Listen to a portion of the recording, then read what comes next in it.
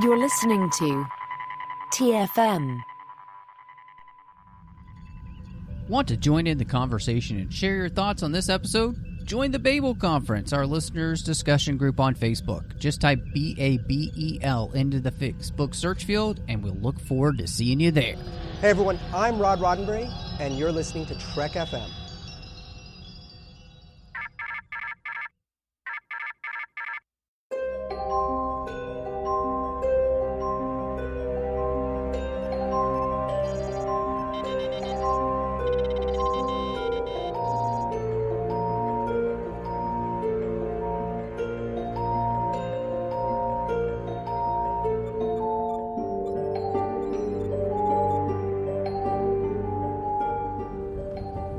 Are you taking all these books? I thought I'd take some light reading. Guess I got bored. Well, we have a very special episode of Literary Treks this week. We are finishing out the Coda series with the one and only David Mack. And so before we dive into the interview, just wanted to say thank you to everybody who's listening. Of course, you can find us, wherever you get your podcasts. And you can find us all over social media under @TrekFM. We're on Facebook at facebook.com/TrekFM. You can talk to listeners in their discussion group on Facebook called the Babel Conference if you'd like, and of course you can find us online at Trek FM. But honestly, we have so much to talk about.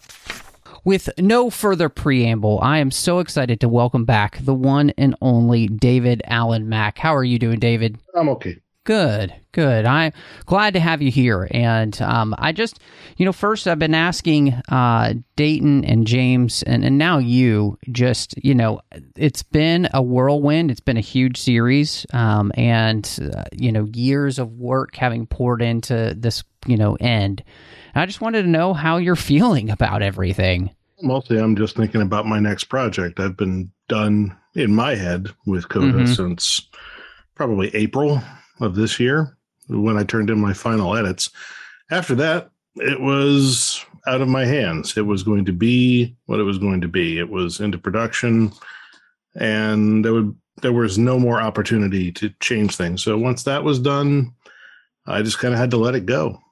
Yeah, I mean, and in many ways, as you say that, I'm just thinking like how much of life is like that. We can only do what we can do, and so much is not up to us, and so we just kind of have to roll with it. And so, as somebody who's been, reading your books for a long time, specifically here with Star Trek, I definitely wanted to say congratulations, and I know it's been a lot of hard work for you all, and you finally made it, so that's really cool. And I was wondering, as you were coming into the series, I know you all had afterwards for the book and kind of talked about some of the behind the scenes just for yourselves. For you personally, coming into the series, what were you hoping to try to do with the series beyond just the task of bringing the lit verse to an end? What were you hoping to be able to bring to it? Well, I think what makes my book a little different from the other two is that in addition to the narrative purpose that it serves in the Star Trek literary continuity, for me, it's also intended as an homage to the late Neil Peart of Rush, who passed away in January of 2020, which was just the first of sort of 3 emotional gut punches I took that year, because Neil was a creative and artistic idol of mine since I was about 12 years old, and his death seemed to just come out of nowhere because he and his family, he was a very private man, they had kept his illness pretty much out of the news. So the news of his death felt very sudden to those outside of his inner circle. And then on top of that, in the end of April of 2020, my own mother passed away. And then at the end of 2020, in December, about a year ago, fellow Star Trek author Dave Gaunter also succumbed to cancer. So 2020, for me, the period of time when I was doing the bulk of my work on story development and then manuscript for Oblivion's Gate, for me was very much a year marked by loss, by sorrow, by abrupt and seemingly arbitrary endings. And obviously the end then of the the shared Treklet continuity, this 20-year literary experiment, which has pretty much marked the entirety of my Star Trek prose writing career, was just one more blow, one more feeling of loss piled on top of everything else. And so on top of the other personal losses that I was grappling with, I was also trying to get my head around being asked, well, actually not even being asked, having asked to willingly pull out the rug from under 20 years of my own work and that of my friends and colleagues. Man, I mean, I think so many people have such similar stories to that when it comes to the year 2020. It was a hellish year. Yeah, it was. It absolutely was. You know, there's no two ways about it. And I'm really interested in that for you. You know, like you said, you asked to be able to be allowed to do this, to end the series, and so for you, what was the rationale of desiring to bring this to an actual conclusion? Well, once I realized that Picard was going forward, and that it was going forward in a way that was going to radically depart from what we had established as 24th century or late 24th century continuity, I knew that it was inevitable that the tie-in books were going to be asked to realign themselves in terms of their continuity, their content, their narrative direction, to become compatible with the new canon, and that anything that was not compatible with new canon was going to suffer one of two fates at the whim of the publisher. One would be that they would simply halt at wherever they were and would simply not be addressed again, most likely, because there's, the tie-ins have to be consistent with the canon at the time they're written, for the most part. Or the other opportunity was going to be that the publisher was going to want to tie this off somehow with a ribbon, put some event, either a single book or a trilogy of books or some other type of event to just sort of, say farewell to this. And if it originated on the publisher side with the editors, with the licensor, if it came from inside, well, there's no telling who they're going to assign. There's no telling who they'll choose for a project like that, depending on who's available, who's at the top of the Rolodex, et cetera. And my thinking was, I've got very strong feelings, having spent 20 years and having contributed many influential works to this shared continuity, including Star Trek Destiny, Star Trek Cold Equations, the work I did on the Mirror Universe saga. And I just felt like, okay, if anybody is going to be involved in writing a conclusion, writing some sort of swan song to what we've been doing, I feel like I deserve to be in the mix. And then my thought was, well, they're probably not going to let me have a whole trilogy. The schedule has contracted over the years. It used to be 24 books a year back in the mid-90s. Then it was down to about 12 books a year in the early aughts.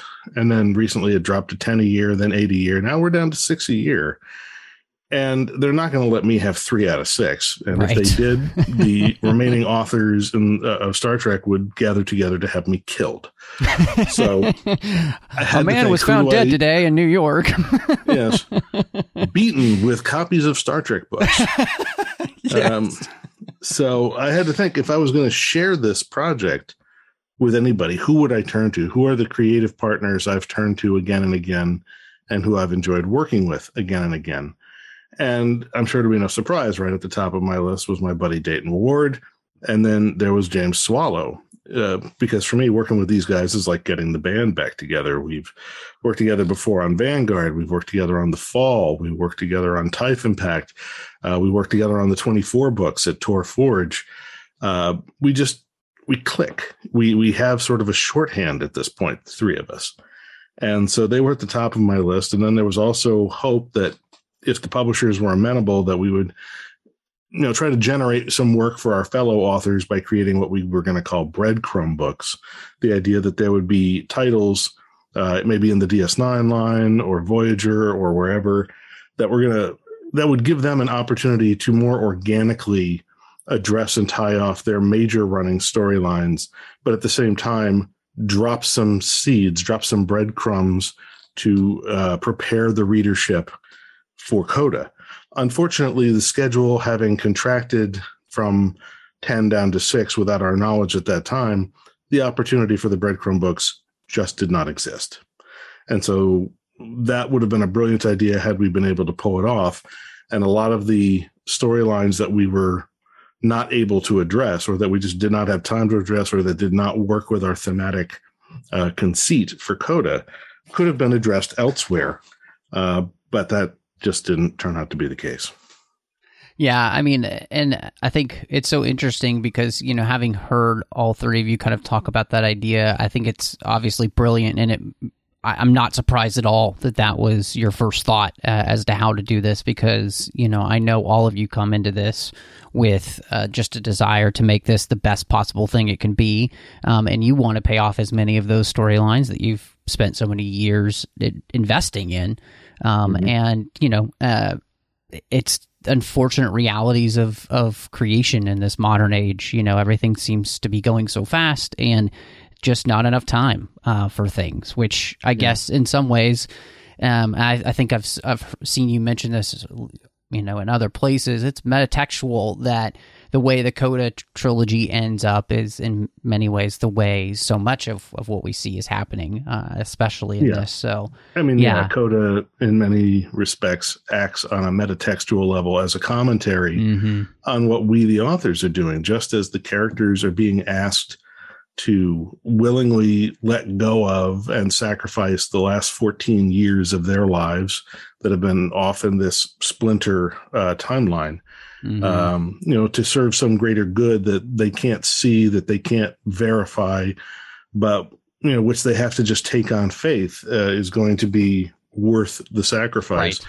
It's pretty much the same as what we're being asked to do, which is sacrifice 20 years of our work, of 20 years of our lives, for something that we have to take on faith, is going to be, is going to merit that sacrifice.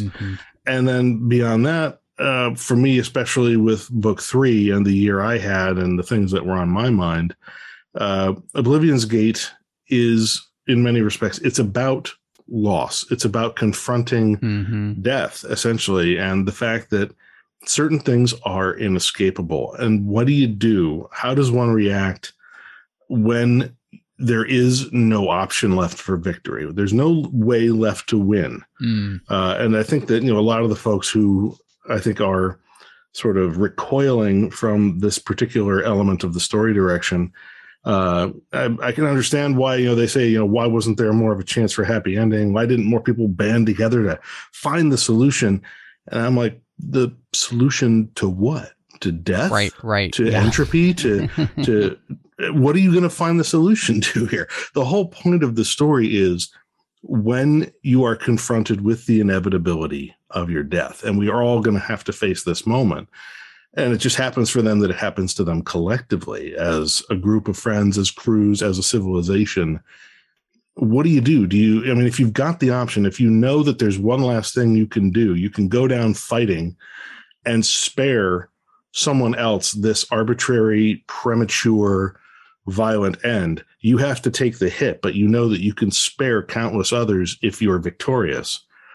Isn't that worth the fight? Isn't it worth to fight, to rage against the dying of the light to the last minute, to serve a greater good, even if you don't get to see that greater good, even if no one will know that it was you who served that greater good? Isn't the good in and of itself worth fighting for?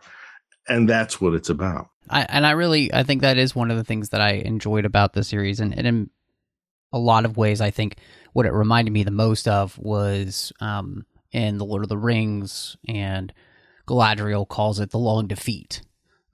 You know, and that, yes, it ends in defeat, right? Like, you're and for the elves too, you know, it's their time, they're dying, they're going to be leaving Middle Earth, you know, and so it is the long defeat. They diminish and go into the west. Yep, exactly, and that's exactly, you know, it's the same kind of thing that happens here with the Litverse, and it's understandable, like you said, authors are feeling it, the readers are feeling it, and we do the best we can with what we have to work with. And I wanted to ask you, because I got the book and I immediately cracked it open and started reading it, and I was absolutely shocked that you started the way you did with the Prelude. And I was wondering what your thoughts were behind that, because it is such it's like you came in with a 2x4 and just smacked me in the face.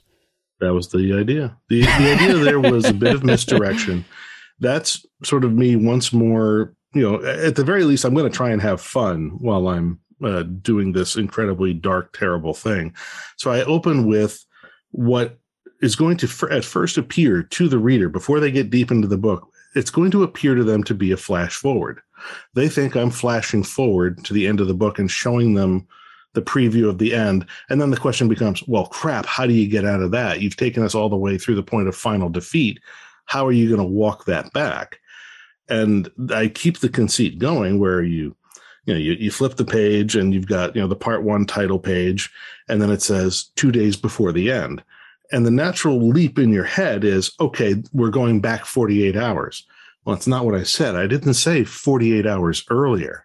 I said 2 days before the end. 2 days before the end of this timeline. The other timeline's already gone. Second Splinter is gone. But you don't understand what Second Splinter means, because that's the title of the Prelude, until you get almost to the end of part 1, and you discover that they are going to be calling their own timeline, the Treklet timeline, is in fact what's known as the First Splinter timeline, the one that was the first in this particular branch to splinter off the Prime timeline. And once you realize that our characters live in something called the First Splinter, and that subsequent splinters off of it became more unstable and were the ones that the Davidians have basically been chewing their way back from, like from the tip of a branch toward the trunk of the tree, that's when it clicks and you say, Second Splinter, that was the death of the most immediate adjacent timeline, and we're next. But at least until you get to that part of the end of part 1, you've had this opening that feels like a flash forward, but is really just a misdirect. But it's supposed to show you this is how badly it can go wrong. This is, what has happened countless times before. This is what our heroes are up against. So it's basically there to escalate the feeling of impending dread as we move forward. And then when you realize our characters are walking into that station again in part 3, that's the moment of, well, here we go. How's it going to play out this time? And I think that's one of those things where it gets an immediate reaction from you as a reader, which is always a good thing to be able to do in a book. And then it has you asking a bunch of questions. And so, as you said, throughout the rest of the book, then you're slowly kind of beginning to answer those questions. And you kind of already went into some of it, but, one of the big things about this book is that the Borg are back in town. And, which sounds like a catchy name for Star Trek song. Anyway. Yeah, it's like the boys are back in town. The Borg are back in town. Exactly. You need some nice electronica in the background going and everything. Well, it's more of a funk track. But yeah, okay, I can go with that too. There you go. If you want to honor the original on which you're basing it, just groovy, man. Baby. Groovy. Oh, I love it. But so with that, and explain a little bit of the thought process is that, the Davidians are kind of a side product to something that happened all the way back at first contact. And obviously for you, it's got to mean a lot too, because, you are the person who basically took care of the Borg once and for all. So we're going back to them now to kind of rewrite history. And so talk about how all that came about and why you felt like that was the best way to make this happen. Well, first of all, I blame Dayton. The concept of bringing back he's the probably Borg, in the green room here somewhere. We could get him out here. Bring him on out. No, he and I had, we had to talk all this stuff out at the very beginning. My original concept that I started cooking up back in 2019, and on which I pitched and sold James Swallow to come aboard. When I brought that to Dayton, he said, well, it's a good idea, but it's flawed because of this, and they're doing some stuff in Picard that's going to negate that. And I said, well, how about this? And this is a fix. He goes, no. And then he just sort of shook his head and said, dude, it's so much worse than you think. And then he began to explain to me the level at which discontinuities were occurring and where they were occurring in the timeline. And that was when we realized, even though Picard takes place in 2399, and the Treklet continuity was up to late 2386, early 2387, they were establishing stuff that happened in 2385. But we can't just roll back 2 years to retcon. By that point, even by that point, the discontinuities between what we were doing in the literature and what they were establishing as backstory in Picard was so great that we could not reconcile it. There was no way to make the square peg fit in the round hole anymore. So we realized 2385 is not far enough back to roll. We said, well, what about Nemesis? Could Nemesis be the divergence point? Seeing as that was where we had left off all the stuff and where the post-continuity or post-finale continuity launched from. And Dayton again said, no, it's not far enough back because of this, because of this, because of this.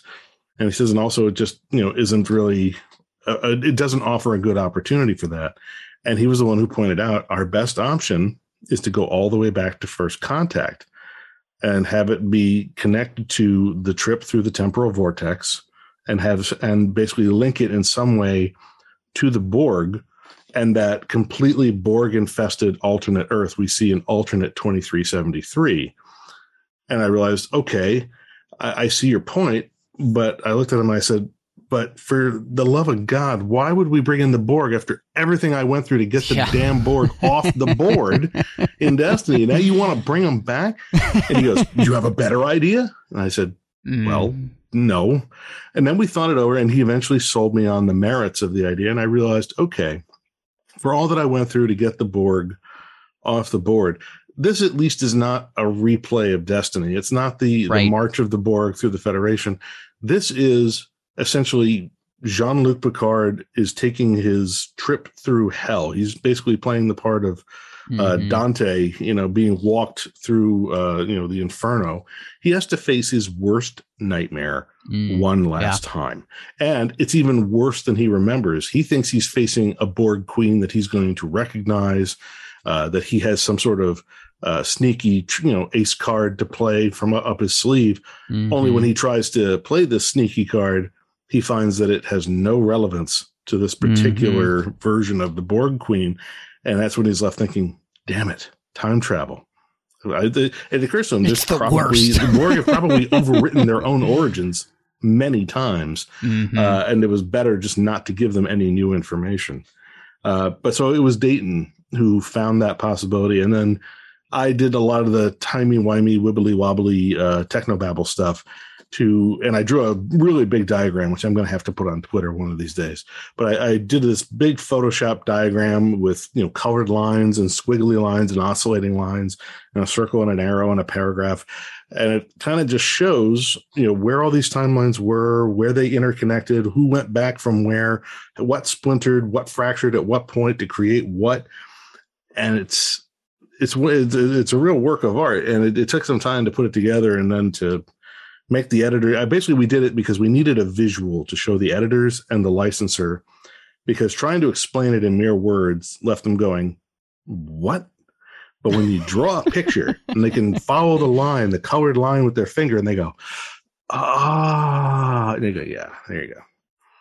Dude, I want to see that on. I mean, I know fans would love that once, it's been a few months. I'm just trying to give the book about, that'd be fantastic. 3-4 weeks. Yeah. Oh man, I think everybody's going to love that. And I think, one of the things that I love your explanation for this of just the why and the how, because it really does show how much thought you guys put into this. And obviously, I mean, anybody who has listened to Literary Treks or has read your books understands how much thought you guys put into this. Like, nothing you're doing is by mistake or because little things can happen here and there, but there's so much love that's going into this, and I really appreciate that, and the fact that you would sit down and just lay all that out so you yourself had the good understanding and you could explain to others. I mean, it really does. This is obviously a work of people who really love this stuff, and I think it shows. That's kind of you to say. So Yeah, of course. I mean, we've been talking to each other for years now, and so it's evident in everything that you do, and of course Dayton and James as well, and everybody else who's written in this literary universe, that this is a true act of love, and so. Everybody seems to feel that way. I felt that way, but I can see that some people out there are not of that opinion. It is true. I do think that there are some people that have voiced that opinion in different places, but I mean, I can understand that sometimes grief makes you say things that you might regret later on, and I figure that for a lot of the readers who are just now getting to these 3 books and are having this experience, like, even though you know it's coming, it's like, even when you know the demise of someone or something that you care about is coming, it does not in any way diminish the sense of loss, the feeling of loss you experience when the end finally arrives. Knowing that your pet has been sick for months does not make its final demise. The day that you have to put the pet to sleep does not make it any less anguish, any less painful. So the difference, I think, at this point is that James and Dayton and I, and our editors, of course, and the licensor and our copy editor, we have all been living with this for about 2 years, from concept through development, writing, editing. And we've gone through all these stages. We've already been through this emotional grist mill, the Kubler-Ross 5 stages of grief. We've been through them already, and we've already arrived at acceptance because we have to. The work is done. We've done all we can do. We had to let go. There was no choice. It's like, at some point, you've done all you can do. You have to let go. It's in the hands of the publisher. It's in the hands of the readers, and it's going to be what it'll be. But up until that point, just like everybody else, you start out with, denial. Like, no, I can't believe we have to do this. Do we really have to do this? We don't actually have to do this, do we? And then comes anger. And I think a lot of fans, especially the ones who are commenting and doing their hot takes right now in various places, they don't realize it, but they are on the second stage of grief, and they are deep into anger. It's like, this really sucks. How dare they do this? This is terrible. This should never have been done. And then they slide right into step 3, bargaining.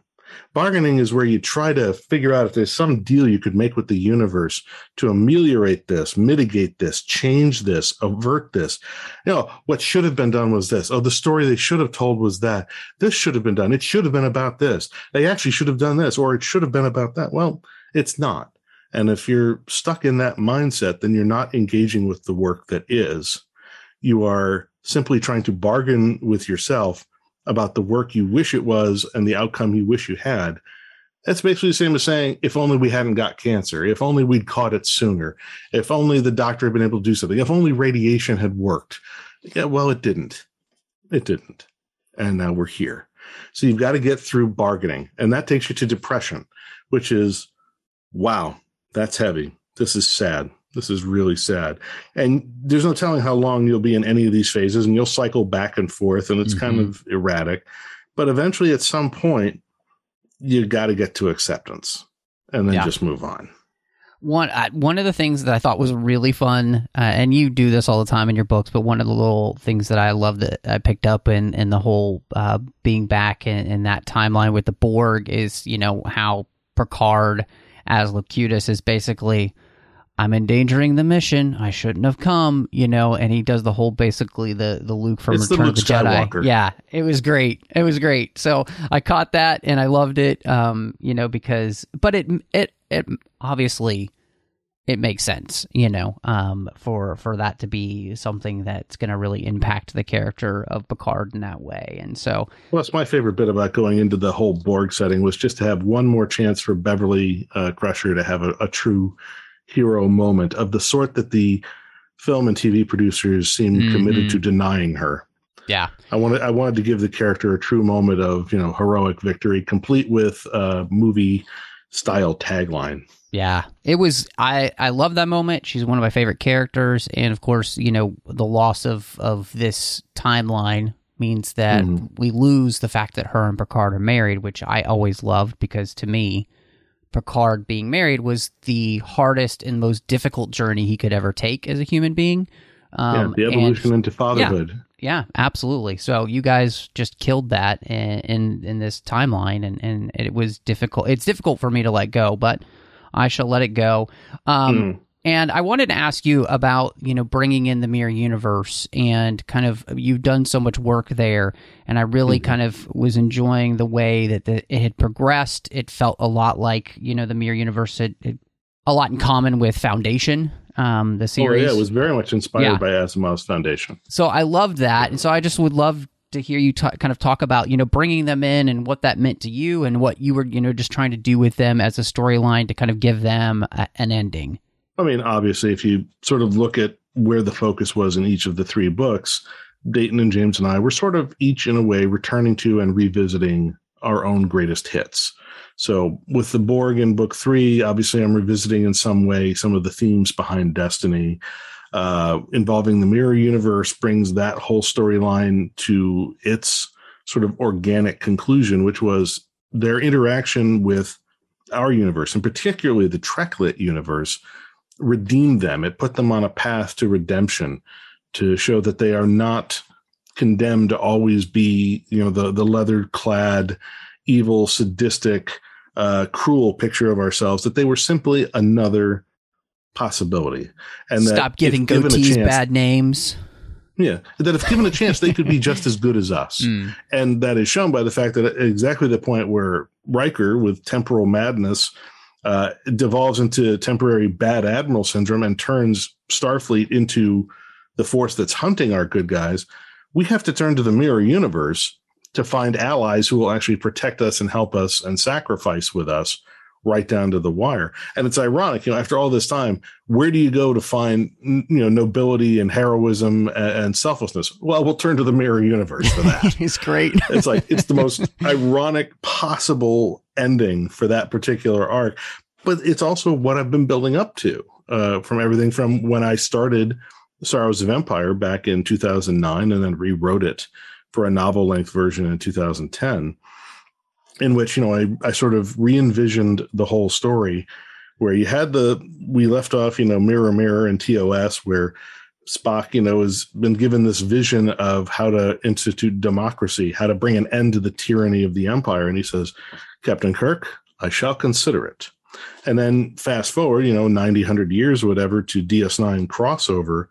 And we're told that Spock instituted these democratic reforms, but then immediately his, new republic or whatever was overrun by the Cardassian Klingon alliance, and the Terran people were enslaved, and Spock was a fool. And I'm thinking, no, Spock was no fool. No, if this happened, it's part of a plan. Spock played you. You think you defeated Spock. You didn't defeat Spock. And so I concocted the story of Sorrows of Empire and the genesis of Memory Omega, which of course is a play on Memory Alpha and Memory Beta, which are and Memory Prime, which are the data archives of the Federation.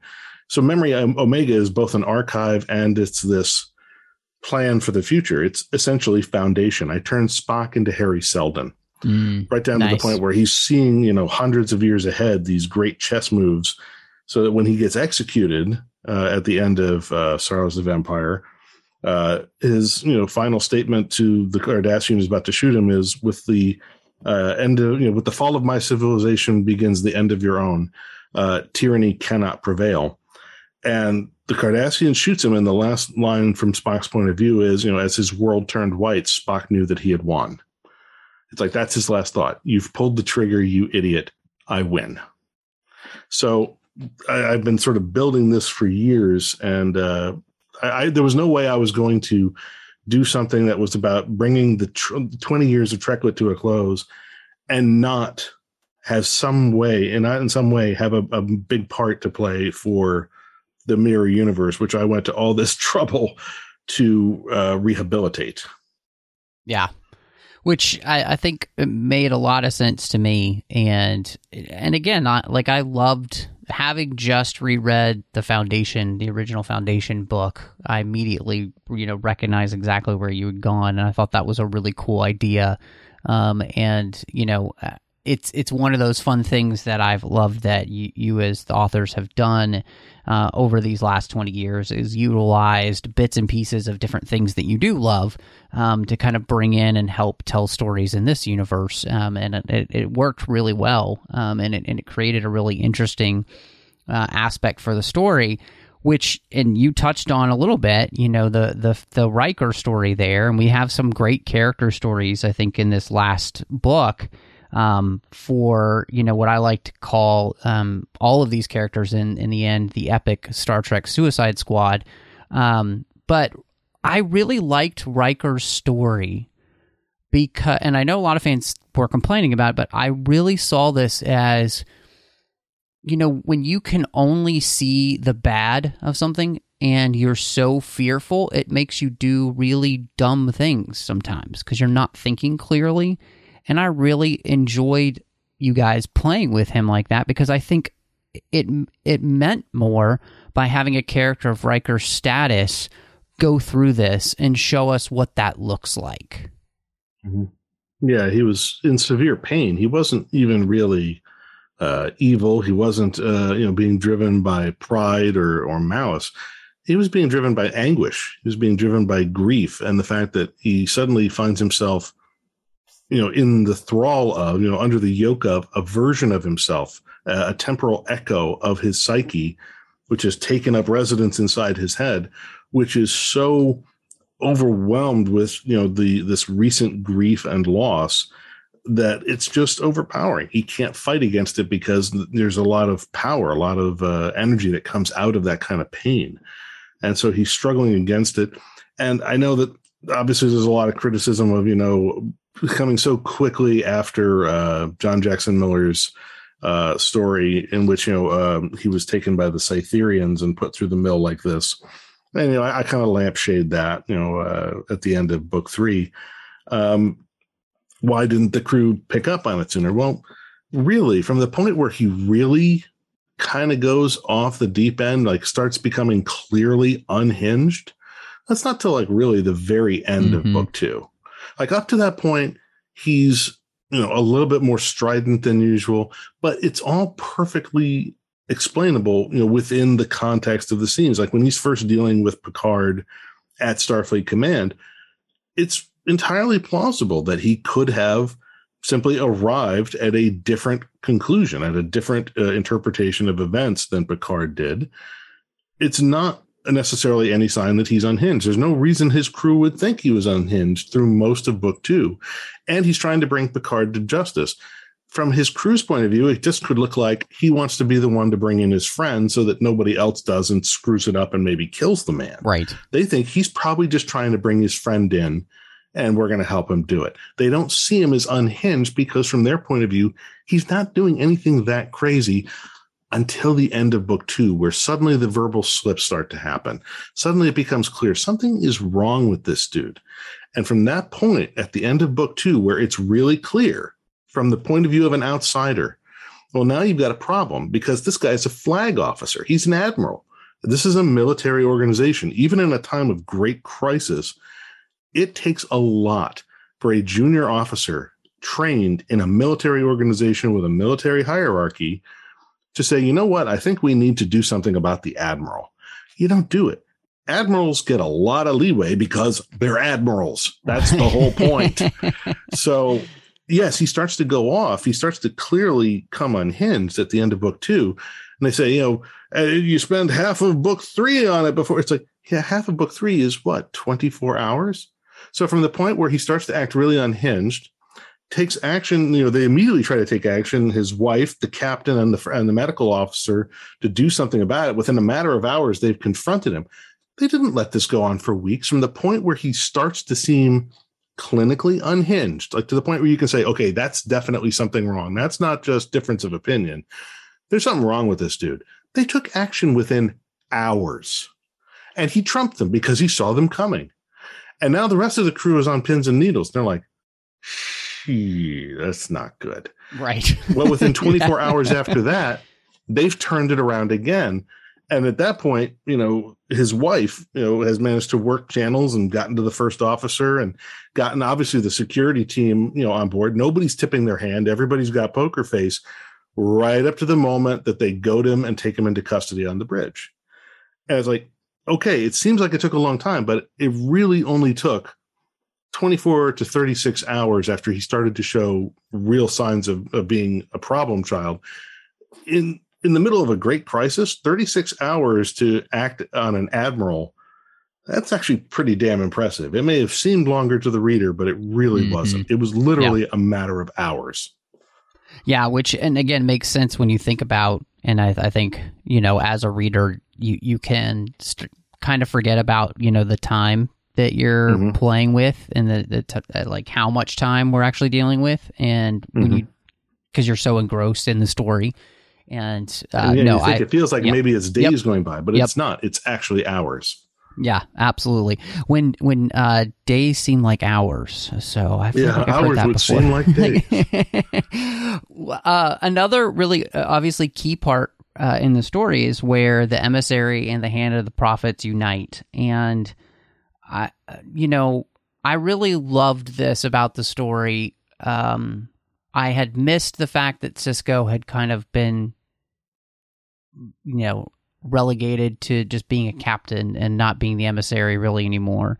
And I just wanted to have you talk a little bit about using them in this kind of like spiritual aspect again, and especially the fact of really paying off the fact that we had called Kira the Hand of the Prophets, and that actually meant something. Yeah, I mean, that takes me all the way back to my first DS9 novel, Warpath. That was where she got the sobriquet of Hand of the Prophets.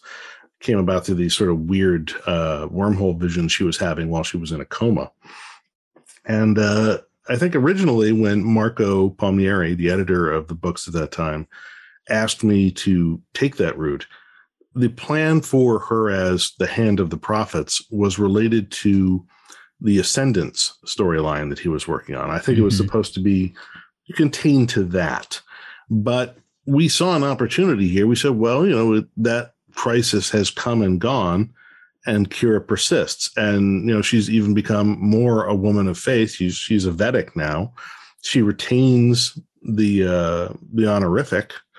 So we thought, well, let's play with that. Let's figure out what that means. You're the Hand of the Prophets. You are the active hand, the active instrument of non-linear temporal entities, and you are their instrument in linear time. What does that actually mean? And so we try to subvert that expectation, obviously, in book 2, by having to say, well, obviously what it means is she's the one who has to make the decision to close and destroy this universe's version of the wormhole by sacrificing DS9. And we try to make you think that's what it was about. And then you find out in book 3 that she's not done, that there is one last task left to the Hand of the Prophets, and it's to basically reestablish contact, bringing the orb of time from her universe to the wormhole in the mirror universe, and thereby, assist in the plan to sort of undo everything by acting as the stable beacon, the stable focus point for everybody else. And then you find out that she's got some power at the end where she's actually channeling some temporal power from the prophets to stop time for a critical moment to enable the plan to succeed. So it was just sort of fun to pull these things out of the air. The only thing sort of that we regret is that there were so many complex ongoing storylines in the DS9 books that David R. George III had been writing. And there was just no time to resolve all of those. And there was really no way to gracefully integrate them into what we were doing without at the same time making it feel as if we were disregarding David's plans for those storylines. We didn't want to just suddenly, affix a new meaning or new conclusion onto, the Rebecca Sisko storyline or whatever the other sort of ongoing threads that he had been building. But at the same time, we couldn't just fold them in some other way. And we're like, well, what do we do here? It's like, well, we're just going to have to fastball it. We're rolling somewhat beyond. We'll have to assume those got resolved at some point prior to this in the continuity. Because what we need from Sisko is we need him as the emissary back in that role. We need him to be called back to that role by the prophets in book 2. We need him and Kira to play more active roles as the emissary and the hand in books 2 and 3. And how that relates or doesn't relate to whatever long-term plan David R. George had going in the DS9 books, well, there was no room to address it. We said we have to let that go. You want to do as much as you can, but you can't do everything. So you pick the things you know you can do well. And ultimately, just like the TV producers were known to do, we picked the option that best served the story we were trying to tell. And sometimes that just means overwriting old continuity or letting other storylines fall away. Yeah, and I mean, for me, it totally worked. Obviously, just especially with those two characters, and specifically, for me personally, I'd always missed, Sisko kind of having a higher calling other than, just kind of being another Star Trek captain, because, that was one of the things that set him apart in the series, and I loved that being back, and that, he had this role, and that Kira did as well, and I thought, to me, it made it really special as a huge Deep Space Nine fan. And so it meant a lot to me. I will say, anytime those characters were on screen, or on the page, I was finding myself, very emotional, just because, I've loved them for so long. Like you said, you've been writing in this universe for 20 years. I've been reading in this universe my for that long. My professional Star Trek writing career began with episodes of Star Trek Deep Space Nine. Yeah, absolutely. Believe me, I have a lot of love for DS9. Yeah. So it was great. Worf has had the worst luck possible. You're part of the reason that's the case. And was that one of the reasons that you allowed him to be able to find love at the end? That was one of those things that as soon as we were starting story development and talking about, well, what do we have? What are the pieces on the board? Which elements do we want to try and make sure we bring in? And we're like, well, we want to bring in Mirror Universe, and James and Dayton were like, well, Dave, you should probably take that and find some way to use it in book 3, because that's really been your baby. And I go, that makes sense. And as I start looking at it, I say, well, all right, let's look at the pieces on the board. Who's left from book 2? Who's on the board? Who's in play? And that's when I remembered, all right, who was on the Mirror Universe Jaunt Ship Enterprise? And that's when I remembered K'Ehleyr is XO. And I was like, oh, the XO coming over, on the Defiant with Picard is Worf. Worf has never met Mirror K'Ehleyr, not in canon, not in the lit. This is a first moment, and it's going to be earth-shaking for both of them. And the moment I realized the enormous potential that resided in the meeting of Prime or First Splinter Worf and Mirror Universe K'Ehleyr, I was like, well, that's got to be a subplot. That's a story in and of itself. It would be criminal not to explore it. And it was a definite choice, having known how many times Worf has had to, kneel weeping over his lost loves 3 times, at this point, 2 of them at the fault of the TV producers, and 1 is mine, by the way. I only killed Jess Minder. They killed Jadzia and K'Ehleyr. That was not me. I only killed 1 of 3, so let's not put all of this on my head. You didn't kill everyone. I didn't kill all of them, for sake. I killed 1. But yeah, you put him back together with K'Ehleyr, and then suddenly, there's this great opportunity for this star-crossed romance. They each, see something in the other that, isn't there. There's all this doubt. There's this pulling away, but there's also this undeniable magnetic attraction that they're both feeling. And the best part of all of that was, when they finally couple together and she has to slap him and say, what's ever the point of love, you fool? The point is to live before you go to Sto-Vo-Kor. And it's like, she's right. Death is coming, and love is a gift. True love is a gift given to very few. Take it while you got it. And then the ending, of course, big spoiler here. So if you haven't read the end of the book, put your fingers in your ears and go, la, la, la. I'm not listening, Jeffrey. Earmuffs. Earmuffs.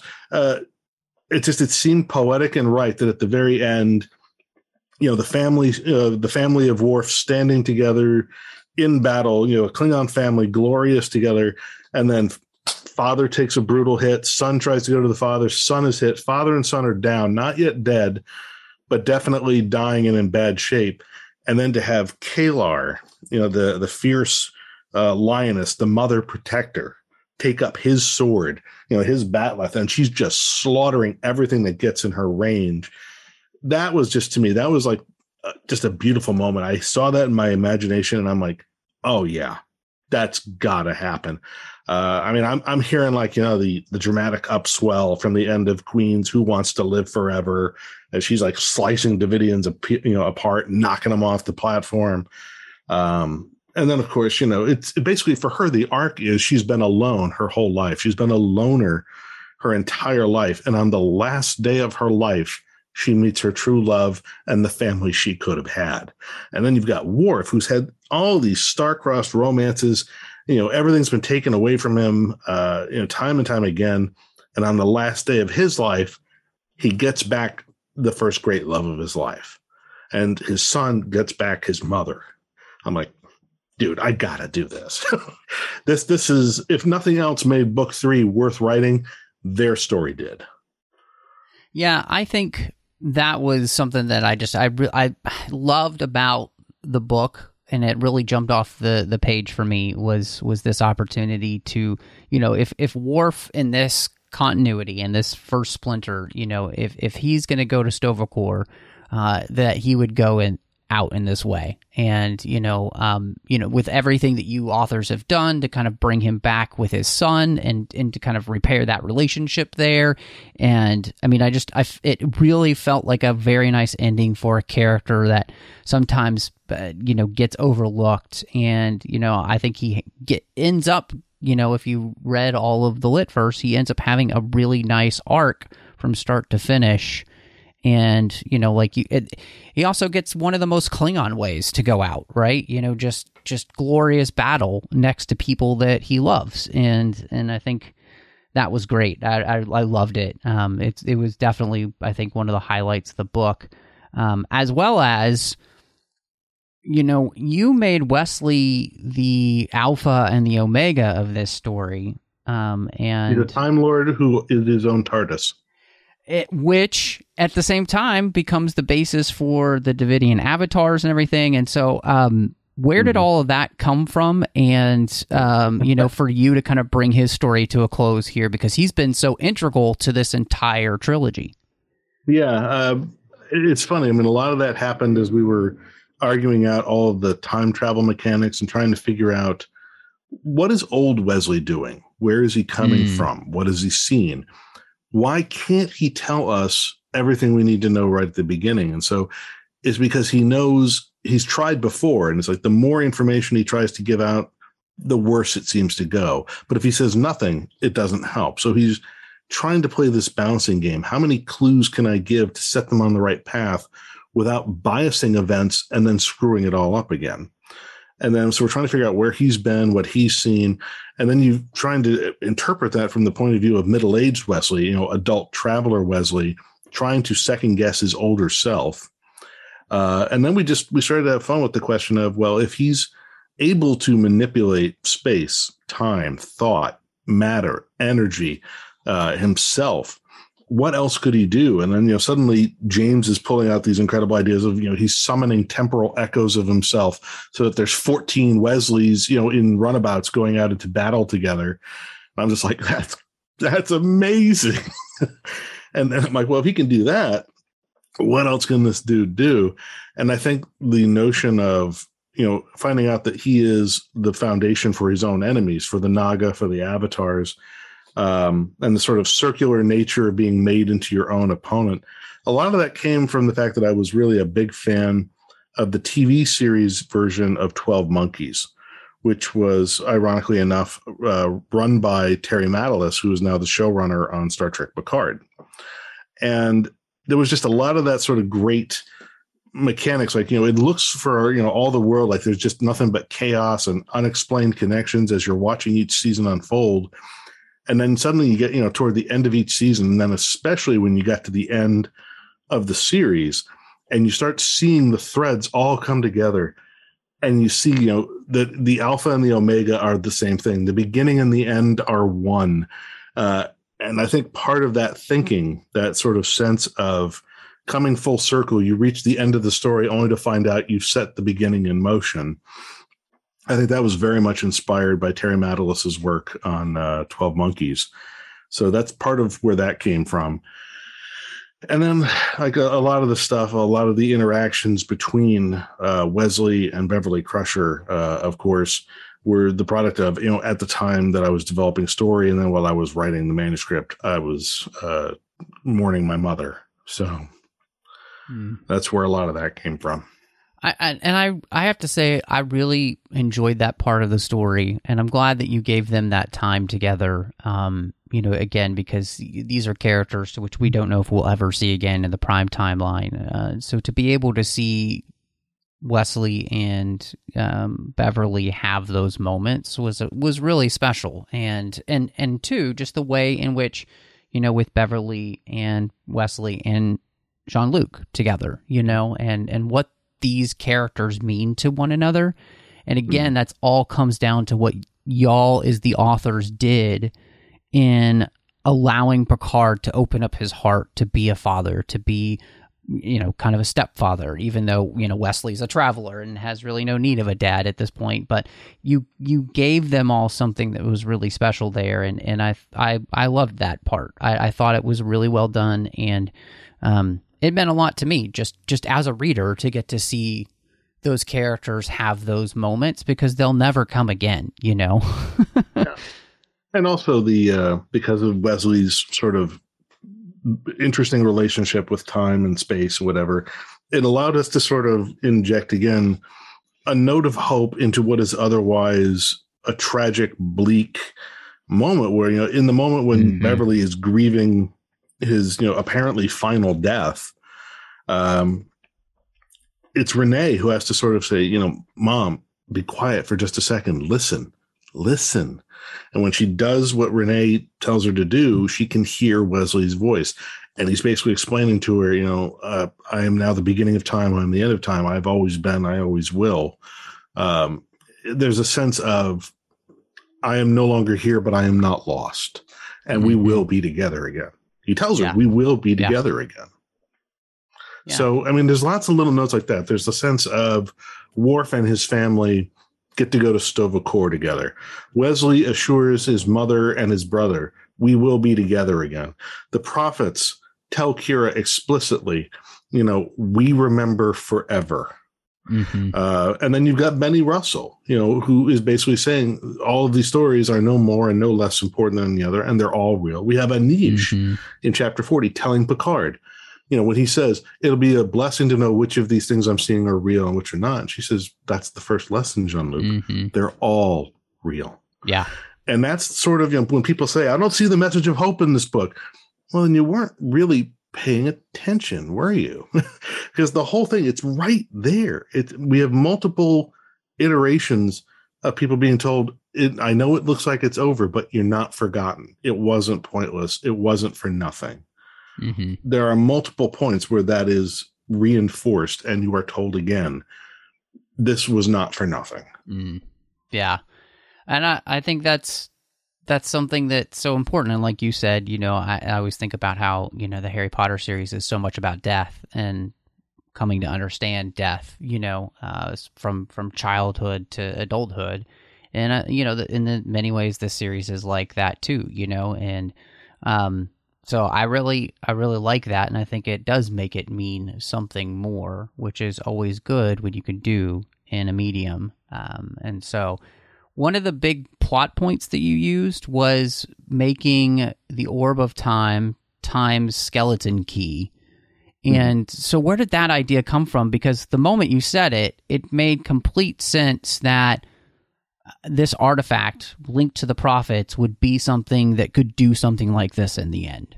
Well, again, that was the product of many, many conversations, some over Zoom calls, some just in a Twitter direct message channel that Dayton and James and I set up.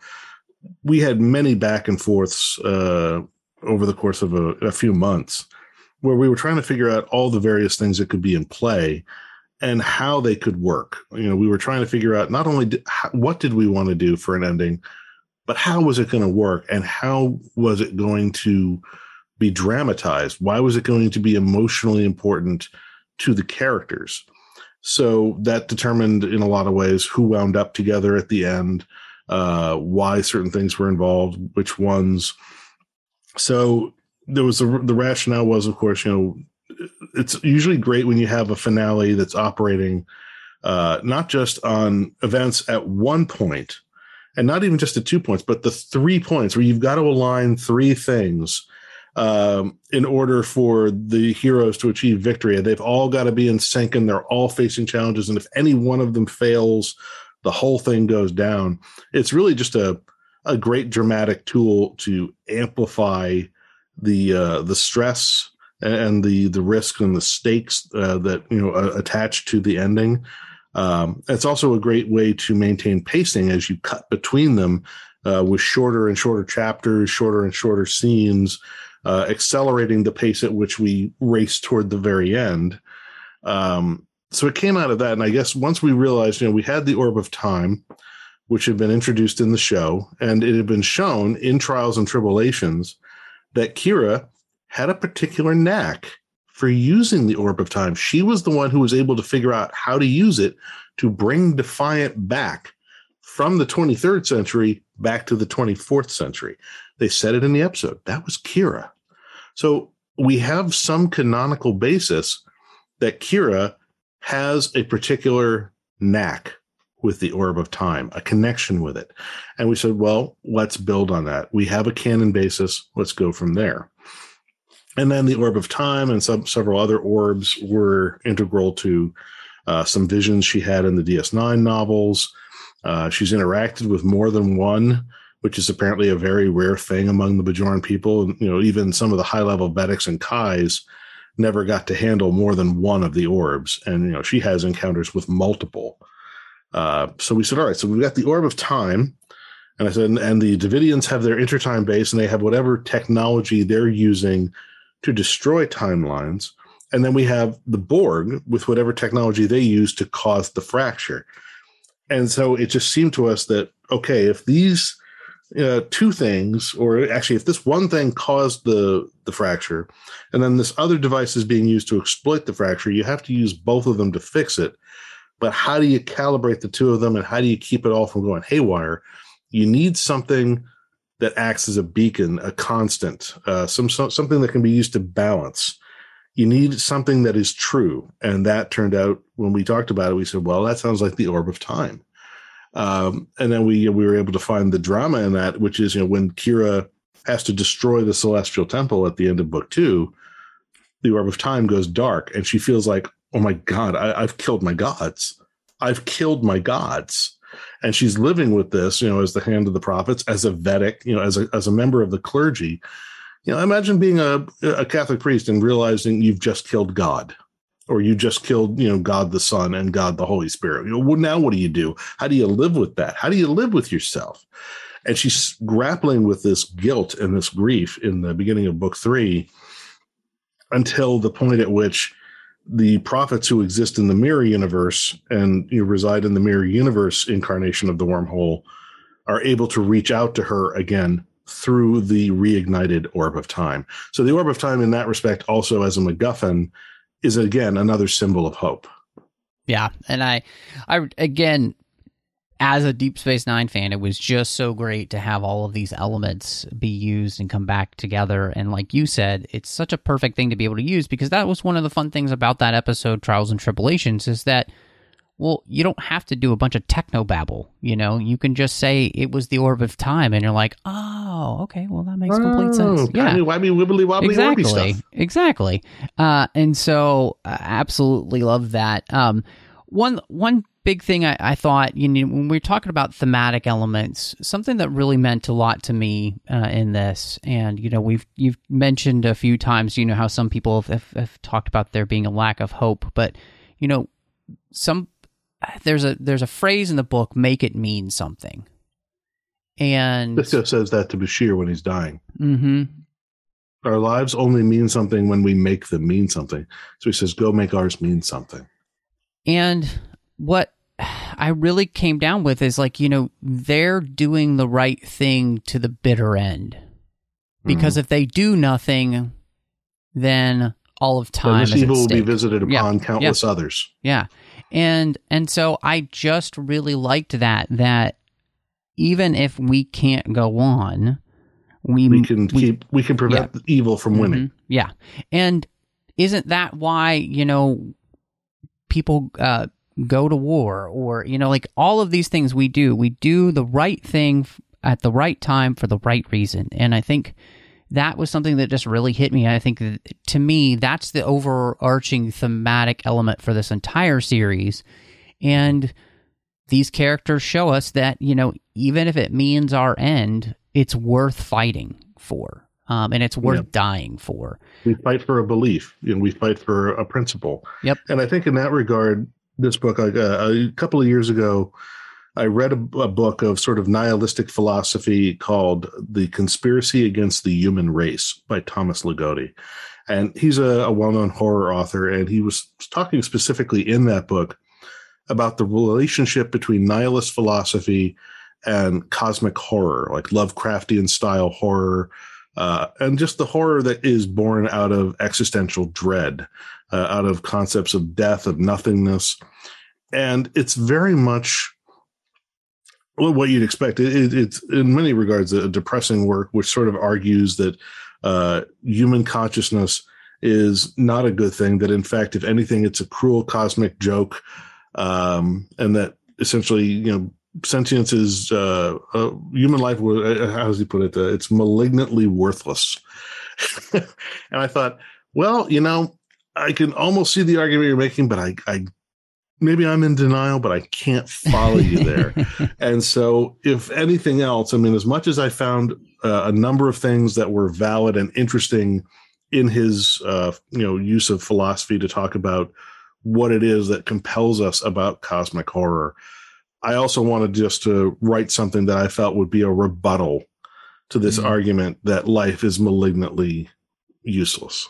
I like that. And I think, again, it's something that means something, I think, beyond this series. It is metatextual, and I think it's an important thing for us to remember. Like, we're not always going to win in our lifetime, right? But it is worth doing the right thing regardless of the cost. And so that's what inspires like one of the epigraphs at the start of the book, which is the truest measure of a civilization's greatness is its willingness to sacrifice for others. Yeah. And then, the second epigraph on the next page, of course, is Marcus Aurelius. What we do echoes in eternity. Mm-hmm. And when you put those two together, that's really the theme of the book. Yeah, 100%. A question that I had put out there for people and I thought was a really good question was there any, character that you wish you could have used in Coda and you just couldn't make it work? Just couldn't make it work. I don't know. In retrospect, there are characters I wish we could have spent more time with. Characters like Garak. He had some scenes in book 2 that I thought were good and quite affecting. And I gave some notes to James about those moments. It would have been nice if, I think I would have liked to have spent a little more time seeing the situation from Spock's point of view, because I do love Spock as a character. And it would have been nice. But again, a lot of these cuts were determined by pacing. Another scene that I wanted to write, but I could never really find a good place to put it in without, again, screwing up the pacing, was the meeting between Alexander and Kalar. The meeting of the son, meeting the image of his deceased mother. There was a lot there, but again, from a pacing standpoint, I couldn't figure out where to put it, where it would feel right, where it would feel organic. But I think, to be perfectly honest, probably another reason I shied away from tackling that scene is it would have just been too much for me as an individual, having just lost my mom. Yeah. I just don't think I could have written it. Yeah. No, I totally understand. I can't even imagine what that would have been like. And I just where you went, I think, just for yourself emotionally with writing the scenes with, you know, Wesley and Beverly. And, you know, I think it means a lot more knowing that's where it was coming from for you. I think that's really special. And it's one of the beauties of art, right? You know, getting the opportunity. Yeah, it's cheaper than therapy. Yeah, exactly. And what I think it shows is just how much of yourself and how much of yourselves the other authors have all poured into these books, right? You know, and how much you pour into anything you create. Oh, sure. But I think for all three of us, because we knew what this trilogy represented, we were all keenly aware, almost to a paralyzing degree sometimes, of how badly we wanted these books to be good. That all three of us wanted to be at our best. I don't know. I mean, I'm pretty sure this is true of the other guys as well, but I felt every time I sat down to write pages for this book, this has got to be my best. I've got to find the best words I can possibly find. Good enough is not good enough.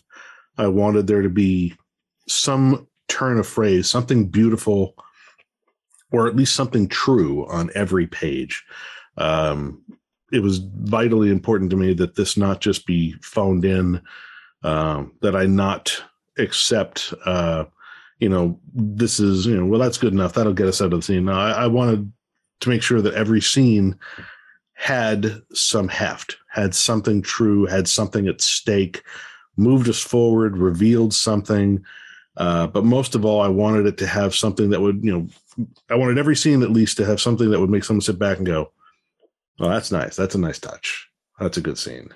What, one of the things I was thinking as you were talking about that is, what is and I didn't ask any of the other guys this, and I'm kicking myself now, but what is the one character as it was progressing you think you'll miss writing the most in this continuity? That's a good question. I mean, it's hard to say, but I feel like, I'm going to miss Worf. I felt like I really enjoyed every opportunity I ever got to write for Worf, because what I loved doing with him was subverting the expectations that people had. They would see him as this monosyllabic, kind of a lunkhead who, for a lot of episodes, it seemed his purpose was to get beaten up to show just how serious the threat was. And it wasn't until Deep Space Nine that I felt in a lot of ways his character got rehabilitated. He was shown to be very savvy, that he was capable of, greater depth, that he developed a sense of humor, that we began to see more of him, evolving into a thoughtful leader, someone who had the capacity to lead. And one of the great touches, of course, is, at the end of DS9 in the season finale, we're told that he's going to become the Federation's ambassador to Kronos because, he's kinsman to Chancellor Martok. So why wouldn't you send him as your ambassador? And we never really got to see that in canon. We never got to see a canon representation of Ambassador Worf being ambassador. It's like the next thing we know, he's back in a Starfleet uniform in Generations or First Contact. It's Nemesis by that point, isn't it? Yeah, it's terrible. It's like, what the hell? So it's like they shove him back into a Starfleet uniform for no good reason. But we got to expand on that. Keith DeCandido did some amazing work with Ambassador Worf. I got to write Ambassador Worf in the Time 2 books. And when we finally explained, him leaving the diplomatic corps, coming back into Starfleet with this new political experience, that it broadened his perspective. It deepened him as a thinker, as someone who knew how to deal with other people. And so, we see that he's not just the gruff shouting Klingon he was in early TNG, that he's really grown into a thoughtful, decent, and in many ways very shrewd commanding officer. And I really got to enjoy writing him in Collateral Damage, which was my last TNG novel, in which he's given temporary acting command of the Enterprise while Picard is facing an Article 32 disciplinary hearing back on Earth. And something happens that, Worf is, were compelled to take the Enterprise into action to deal with these Nausicaans who have attacked bases or whatever. And over the course of the story, he begins to realize, well, the Nausicaans, they look like the bad guys until you dig into why are they so desperate. And he goes back to the Nausicaan homeworld, which was mentioned as having been destroyed in Star Trek Destiny by the Borg. And he looks at it, and the whole planet is just laid waste. It's radioactive mud. And he says, what did the Federation rescue teams and the salvage team say when they came here? And that's when the crew checks the logs, and they said, nobody ever came here. The Nausicaans were assholes. They never liked us. We never sent anybody. And that's when Worf realizes, we turned our back on these people. We unleashed a threat upon the galaxy. They lost their entire planet, and we didn't even send a relief ship. We've never been here. And that's when he realizes we dropped the ball. They may not have been Federation citizens, but they were our neighbors. And we had an obligation, and we did not live up to it. And that's when he reaches out, and suddenly it's Ambassador Worf. You see him as a diplomat reaching out to his kinsman, Chancellor Martok, saying, what can the Klingon Empire do to help fix this mess? The Federation screwed up. Can you help me fix it? And he basically gets the Nausicaans, the Federation government, and the Klingon government. He pulls three sides together, gets them, he brokers a solution, and he gets a new homeworld in the Klingon Empire for the Nausicaans who have lost their place. He gets them a chance to start over again. We get to see the Nausicaans as being more than just thugs. But most of all, we get to see Worf. What could Worf have been as a captain? And to see him pulling the strings of two governments and a faction of, would-be pirates and thugs, and basically working out a diplomatic solution, solving a massive interstellar crisis, not through force of arms, but through mercy, through compassion, through reason, through generosity, through forgiveness. That's the Worf I've come to know in Trek Lit. That's the Worf I've gotten to help bring into fruition. That's the Worf. That's the character I'm going to miss, is this nuanced, mature diplomat of Worf.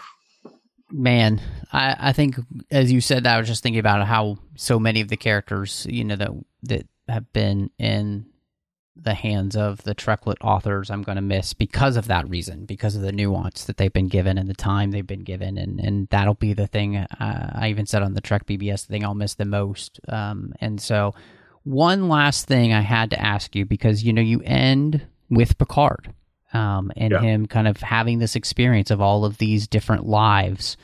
And then, of course, fading basically into what we know as the prime timeline Picard verse now, so talk about just ending there, and was that always the place that you felt like you would end, or did it come throughout the writing process, or how did that come about? That was in the outline. Okay. From the very beginning, that was where I thought I wanted to bring it to a close. And I know that, again, some people are like, why give so much attention at the end to Picard? He's already got his own show. It's like, well, there's a reason he has his own show. He's probably one of the most, if not the most popular character in the entire history of Star Trek. He is the paterfamilias. He is the face of 24th century Star Trek to a great wide swath of the fandom. And in many ways, the journey of the Next Generation was Picard's journey. And the journey that he took through Trek Lit was instrumental, and it was at the heart of most of the stories we did. His journey into fatherhood, his development as a person. And so when it all has to come to an end, since I wanted him to be the one to push the button, to basically commit the final act that undoes it all, to be the one with the responsibility. And to have his wife, to basically, to kiss his wife. And, in that moment, he's holding his son, he's holding his wife, he's kissing Beverly, and he pushes the button and ends it all. Now he's at this, as I believe I put it, he's at this fulcrum. He's at the center of time. And suddenly he's got this crazy experience at the end as, timelines emerge and collapse around him, through him, in him. And I felt like that is what I wanted to do. I wanted him to sort of see this breadth of possibilities. And some of it is glimpses to things that we've seen in the shows, in the movies. We get that glimpse of him from Tapestry, the disappointed middle-aged lieutenant who realizes he could have been so much more. But we also get an allusion to the fact that he once said he thought about leaving the academy to become an archaeologist. So we see a glimpse of that life. We see glimpses of, other lives he could have lived, other possibilities. We see moments from his past, moments from his future, moments that never were. Maybe he will or won't die alone in a hospital on Luna. We don't know. Picard, the series, certainly doesn't seem to think so.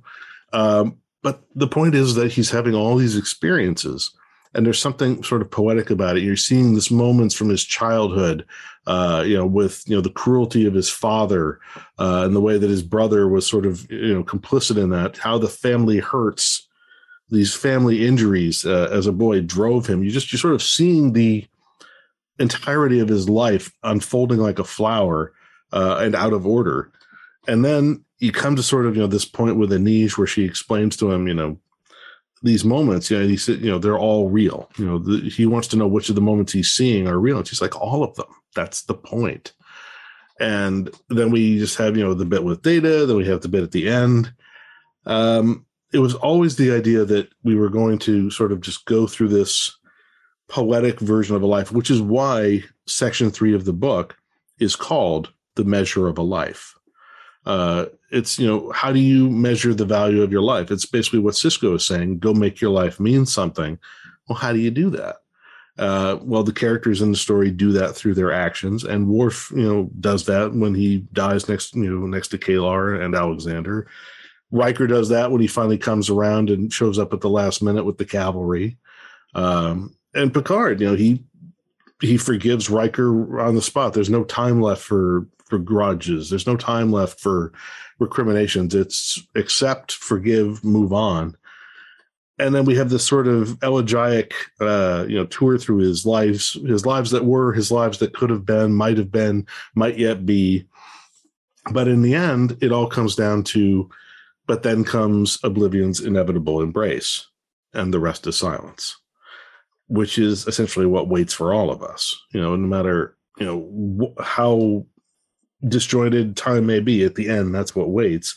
And then, of course, just for emotional impact, on the facing page, I've got Leonard Nimoy's last words on Twitter.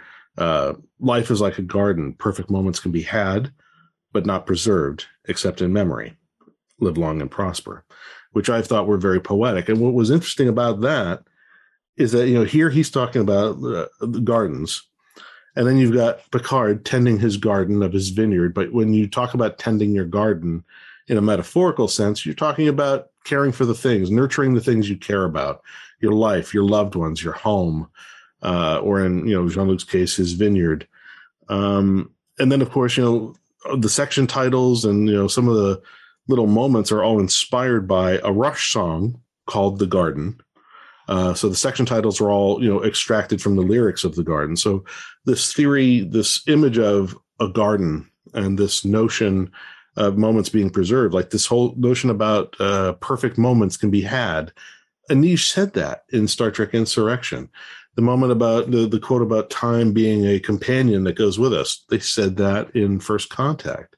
So I realized that there were these echoes, these thematic echoes about time, about gardens, about perfect moments, about memory. And they go through all of Star Trek. They've been in Generations. They've been in Insurrection. Now they're in Picard, but they're also in this work by, Rush, by Neil Peart, this artist who I've idolized for most of my life. And I realized that in this particular case, I had an opportunity to tie all these things together and make it not just a swan song for the Treklet, but also an homage to Neil at the same time, and an homage to Leonard Nimoy. Yeah, and I think it was, and it made sense to end that way, obviously, because everything, the whole point of this is to kind of basically transition us into where we are now in the prime timeline with these characters. And so to end with Picard made sense. And then in the way that you wrote it, it was, and who knows if they'll ever do anything with this, but there was a part of me that felt like everything that Picard experienced there, like, is a part of the Picard in the Picard show. And so that he remembers all of these different lives. And that was a nice thing, because even if it's never explicitly said in the show, I can still make it part of, what I think of when I, watch the show, which was great. Because obviously, yeah, you're right. Yeah. I can't explicitly say that, but Right. It's a lovely notion. Yeah. And then again, you have the epilogue, the grace note. Well, what remains to be seen with Benny Russell again, and again, there the notion is that all of these stories have mattered, and we've got the whole thing where you're with him at the moment as he's finishing writing what apparently is the manuscript for the book you've just read. And then, he has this flash of inspiration where he starts the first sentence of his next book, and he just happens to write the first sentence of Una McCormack's The Last Best Hope, which is the first book for Star Trek Picard, which is also a prequel novel to the series. And there's a line about, it ends on "A new future begins here," which is Benny's internal monologue. A new future begins here. And the irony of this, of course, is the date at the top of the epilogue is September 8, 1966, the date on which Star Trek premiered on American television. So A New Future Begins Here. Yes, Star Trek premieres that day. It also is A New Future Begins Here with Star Trek Picard, with Una's book. And so it's operating on a lot of levels. There's like a lot of little Easter eggs there. But sort of bringing in Benny to, again, just highlight the metatextual nature of the story, and sort of, again, just speak to, again, also this very moving chapter in Star Trek history. I felt like that was the poetic touch that tied it together. Yeah, and I think it works, and it does put a bow on something that, has, been very emotional and substantial for so many people for so many years, readers and authors, and all the work and all the hours spent on your side, putting it all together, for us enjoying it and digesting it, talking about it. And, now we're in a whole new era, and who knows exactly how it'll all work and where they'll go. But I do hope, for myself as a reader, that, you'll be a part of that in bringing us new Star Trek adventures, whether, set during the series that are going on, or, however they're going to format what comes next. Who knows? So, but for myself... I'll be around. Yeah. I'll be around. Yeah, for myself, I just wanted to say, one, I appreciate you so much for all of your hard work, but I also appreciate you for the time that you've given us here on Literary Treks over the years, to be able to kind of pick your brain and talk about your work. And it's meant a lot to me personally, the fact that you've done that. And I just appreciate it more than I can say. And so, thank you for that. Obviously, you've mentioned at the top of the show, you're on to your next thing. So I would love for you to just let everybody know where they can find you. And if they're looking for Christmas gifts, David, what should they be picking up for their friends and family? Well, if you're looking for Christmas gifts, I'll start there. You can get the entire Star Trek Coda trilogy now. They're all available. They're available through fine booksellers as trade paperback, digital audiobook, and ebook, many formats from many retailers. So consider giving that as a gift. But if you're looking for a gift for, say, someone who's more of a fan of the new movies, the Kelvinverse movies, I have a novel called More Beautiful Than Death. So I highly recommend that. If you've got someone who has enjoyed the new movies and that's the Trek they dig, I think they'll dig that book. As for where to find news and other blatherings from my brain, you can find them on my Twitter feed. I'm on Twitter at David Allen Mack, and that's David Allen, A-L-A-N, Mack, M-A-C-K. I'm on Facebook. My official author page is facebook.com/TheDavidMack. And you can find my website, davidmack.com. davidmack.pro. That's davidmack.pro. I tend to post new books there once they become official and they're on sale and whatnot. And while I cannot give any details, I am at least I'm closing in on locking in a new book project for next year, so I'm very excited about that. And that's all the news that's fit to print at this time.